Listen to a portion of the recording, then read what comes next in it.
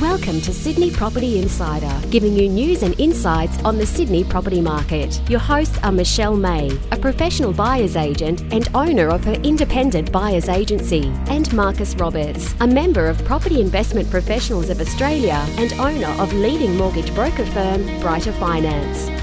Hi and welcome back everyone to part 3 of the changes in the Rental Tenancy Act.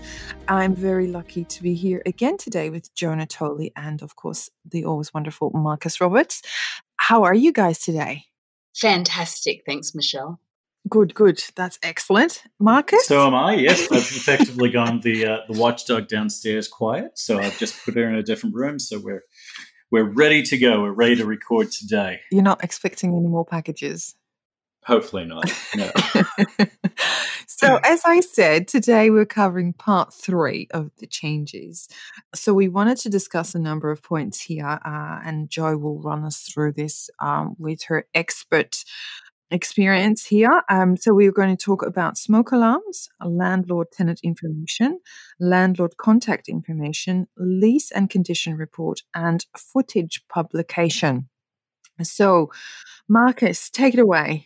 Yeah, so there's certainly a lot to cover today. So jumping right on, in smoke alarms, certainly really important part of any property, and making sure that the batteries are working, making sure that they're in working correct order. So, Joe, what standards were across smoke alarms and working functionality and so forth prior to the recent legislation changes? And I guess what have the changes been? Prior to the changes, the landlord had to check the smoke alarm before every new tenancy rather. And they obviously there were requirements to repair them as well. But the new legislation says that smoke alarms installed in a rental property must be in working order, and the landlord needs to repair or replace a smoke alarm within 2 business days of finding out it's not working. And that's even if just the battery needs to be changed. So the legislation is all about performance this time. The landlord needs to check a smoke alarm every 12 months. So now it's not before every new tenancy, it's every single 12 months that the smoke alarms need to be checked. And they also need to install or replace batteries that are removable. And for lithium batteries, they need to replace them in the period that has been specified by a manufacturer. But they also need to replace smoke alarms within 10 years of the manufacture date. So there's a lot of performance requirements in this new legislation, and it extends to the tenant as well now. So the tenants need to take a little bit of responsibility too.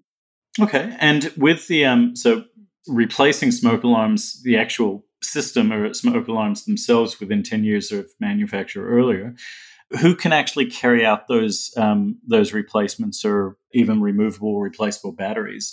Who is allowed to conduct that activity?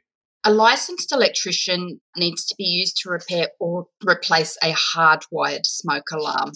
A tenant can replace a battery, a removable battery, and there is a provision in the lease agreement whereby a landlord or the property manager needs to specify the type of battery that the smoke alarm requires in the event that a tenant does need to replace a battery.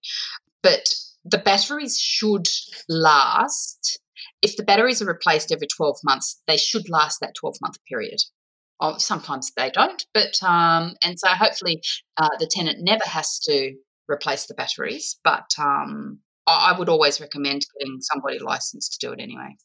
Of course, yeah. And one of the things that you mentioned there is really getting on top of it very quickly. So having that repair or replacement done within 2 business days of finding out. Now, if your landlord isn't available within that time, I imagine the tenant can actually choose to do that themselves, but they would need to therefore notify the landlord or the managing agent that they have taken out that action. If they do take that action, who pays for the replacement? You're correct. The tenant is empowered to take action if the landlord hasn't done so within 2 days, but the landlord does also need to reimburse the tenant for the costs involved. Yeah, which certainly makes sense, because the idea I imagine behind the legislation change is to bring everything to a higher standard, or Correct. to have have them in working in correct order and in good condition. Correct. So if you allowed, say, tenants to say, "Oh, look, we don't really need to change it," because they're potentially liable for the cost, these things might slip through the cracks. So having the onus, I guess, back on the landlord for such means that the tenant can make that repair knowing that it won't cost them out of pocket. Correct. However, the tenant, if they do effect the repairs themselves, they must use a licensed electrician to do the work, but they are entitled to reimbursement for the costs. Okay. Yep. That's good. Everyone's a little bit safer. Well, that's the whole idea of it, isn't it? We don't want anybody dying from a faulty smoke alarm. Gosh. No. That would be No, awful. but certainly all the alarms that we've ever had, those batteries seem to go out of whack around 3 a.m. on a Thursday morning. Yes. Yes. I know, right? It always has to be the middle of the night for them to break down. Murphy's Law, like isn't it? 6-month-old babies, That's right, yeah. So now I hear them when I'm up with the baby, but in days gone by, yes, it would have been awake through the night, but now that I'm awake 24/7, it's not as much of an impetus as it once was. Welcome to the world of parenthood, huh? Yeah. So now this brings us to swiftly moving on from parenting skills to landlord and tenant information statements. So landlords are now required to read and understand the contents of a new landlord information statement, which sets out their rights and responsibilities as a landlord. Similarly, there's also a tenant information statement, which does the same. Jo, run us through what this actually means.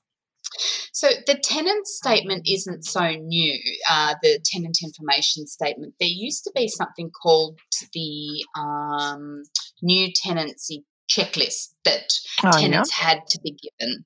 And so the tenant information statement replaces that.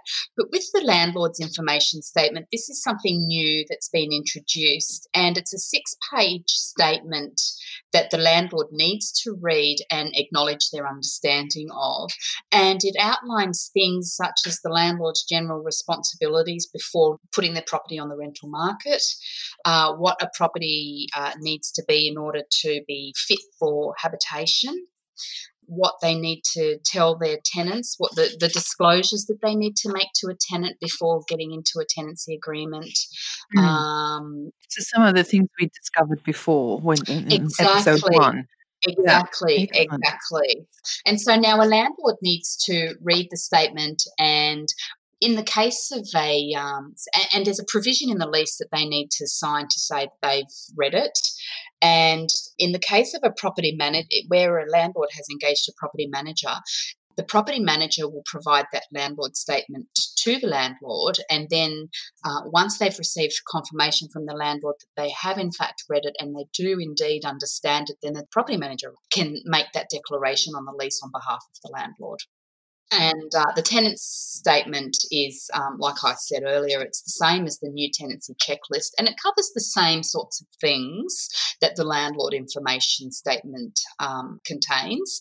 And we are required to provide that to a tenant prior to them entering into a lease agreement, or at the same time as they're entering into that lease.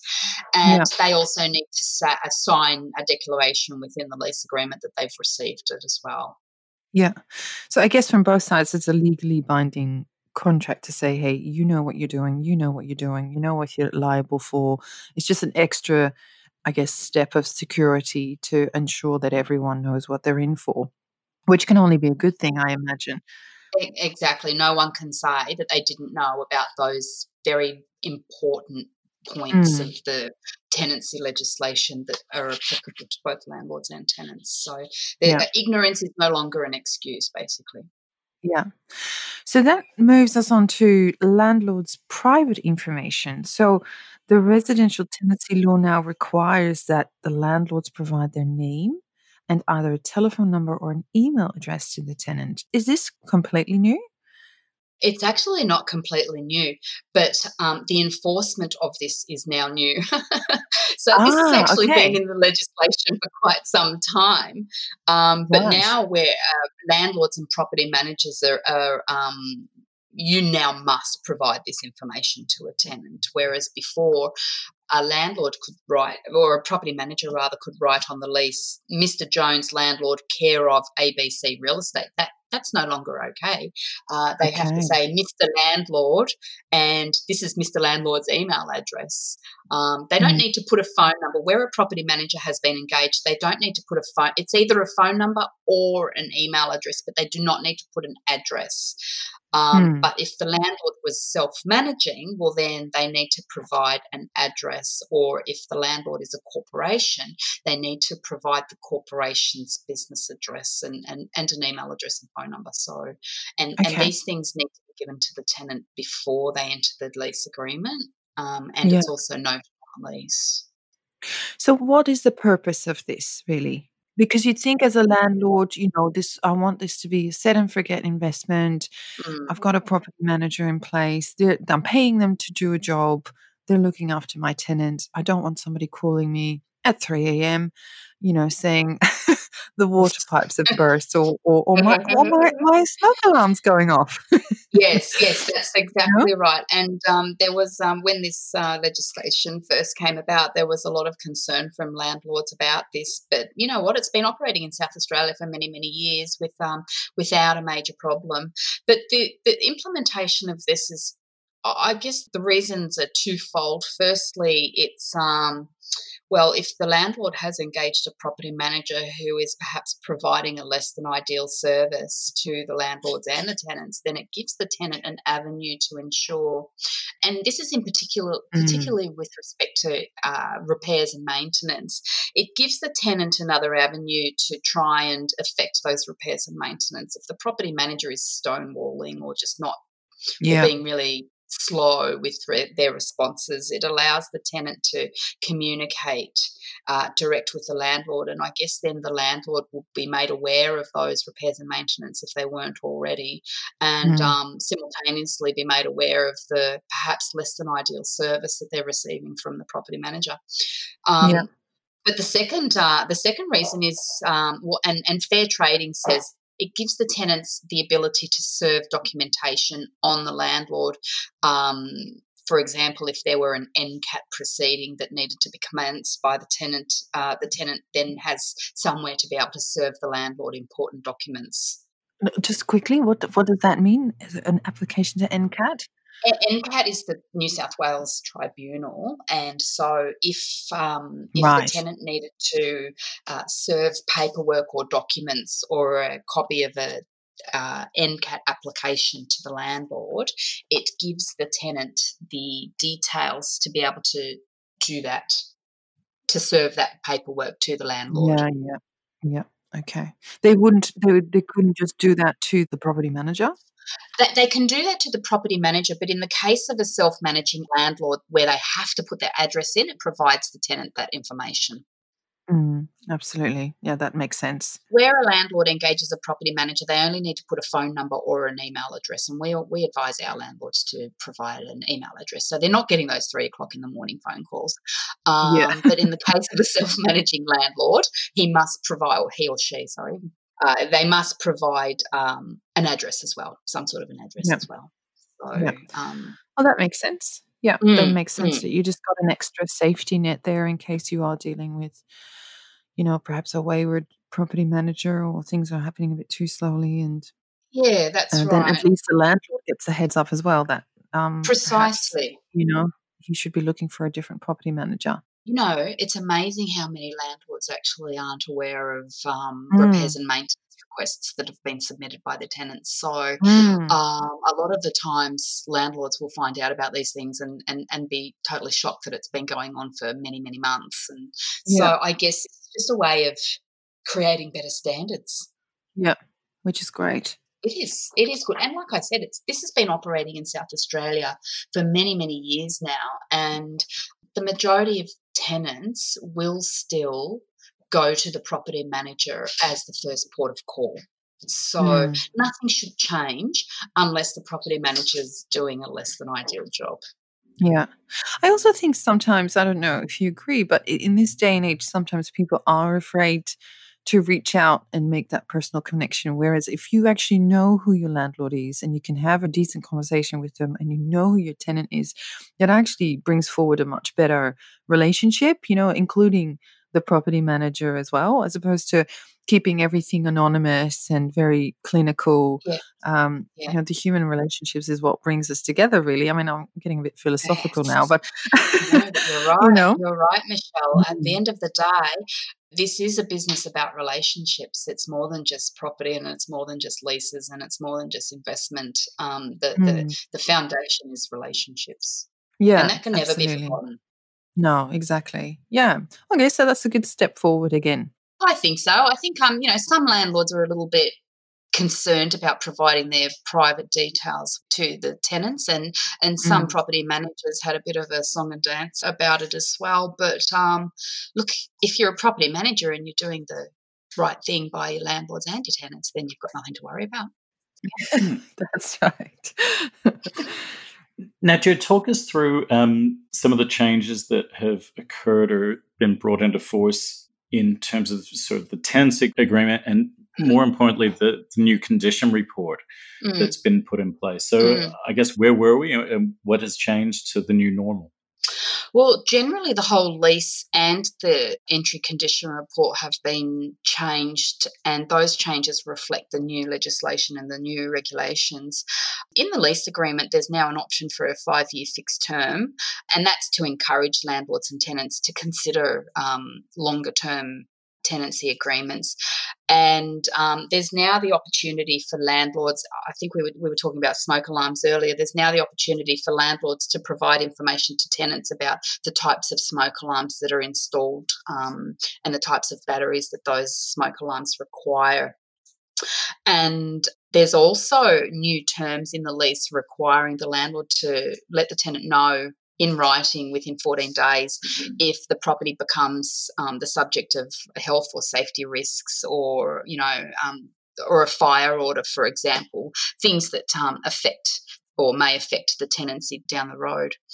The condition report's been expanded to include a section on the minimum standards. So the landlord has to confirm on the entry condition report that the property does meet those basic minimum standards, and the tenant has the opportunity to agree with that statement or not. And the legislation now also allows for the condition report to be provided to the tenant electronically, whereas in the past it wasn't. So we're seeing now a move towards more digital technology, which is absolutely fantastic. In the old days, we used to have to handwrite a condition report in triplicate, and then we'd keep the original, and the tenants would get 2 copies, and then they'd need to write their comments, and they give us 1 copy back, and they keep the final copy with everyone's comments on it, and it was so difficult. But now, with technology, they can receive the condition report electronically and do everything. So the legislation's been changed to allow that to occur, which is brilliant. Yeah, so that certainly brings it into the modern century. Oh, it's fantastic. One thing that you mentioned right at the start there was the option for a 5-year fixed term. Now, in our I think from memory, in our last episode, we were discussing the length of tenure or the length of these agreements. Have you seen many landlords take up that 5-year option? No. I have one landlord and tenant who agreed on a 35-month tenancy agreement, so just shy of 3 years. I've not seen a 5-year tenancy ever in the 20-odd years that I've been doing this. Which again goes to maybe one of the small shortcomings of the update, which is that because of some of the new standards, it makes more sense to have shorter terms rather than go out to that 4 or 5 year period.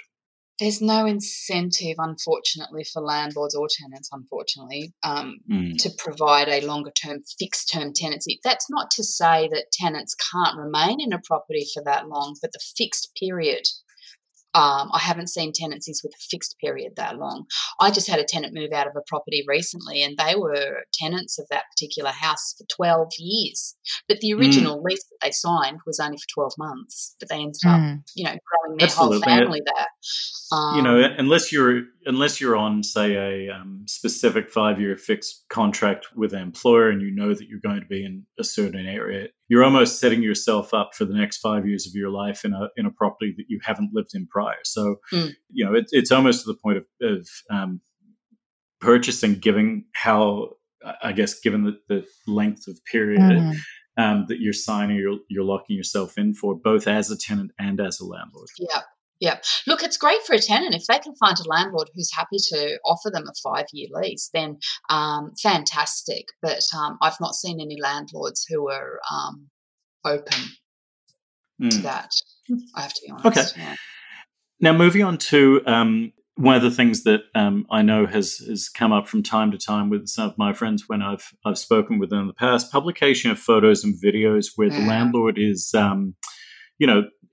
either marketing for the new for a new lease because their existing tenants have given notice, or they're looking to sell the property and so forth. Getting access and taking photos that you could then put on realestate.com.au or domain may have been tricky in the past. What was the legislation like prior, and what changes have been implemented as part of the new agreements? The legislation was landlords could have access to a property in order to take photographs and or other footage for advertising purposes, but the tenant was able to then turn around and argue against the publication of that footage. Now, however, the landlord can still access the property and take photographs and footage and the like, providing the tenant's been given reasonable notice, of course. But the tenant can't withhold consent to publish that footage, we'll just call it footage, to publish that footage because they've been given reasonable notice to remove their personal belongings so that they're not photographed. So if they haven't taken the opportunity to remove their personal belongings, they don't want to be captured in the footage, then they can't withhold their consent. They can't stop the footage from being published unless, of course, there's a case of domestic violence, which is a little bit different. But now they can't thwart any advertising campaign for sale or for lease that the landlord may need to enter into. So instead of that, they can thwart it by making the interior incredibly messy, or similar to my bedroom in my teenage years. Thankfully, we've got technology and we're able to tidy up photos and things like that. Right. You must be very technology good at Photoshop. has come further than I have. Yeah. Interesting. Oh, that's so funny. Now, also the footage, if it's used for something I think I'd heard from you in a prior conversation, if the footage is for maintenance or rectification work, or for, say, yourself as a property manager to keep on file, that's not considered published, is my understanding? No, it's not considered published at all. And I regularly do this with my landlords. I will go in and I will, during my routine inspections, I will go and take photographs. And sometimes in the case of owners who live overseas, I will take video footage or even 360-degree virtual tour footage and provide that footage to the landlords. That is not considered publication.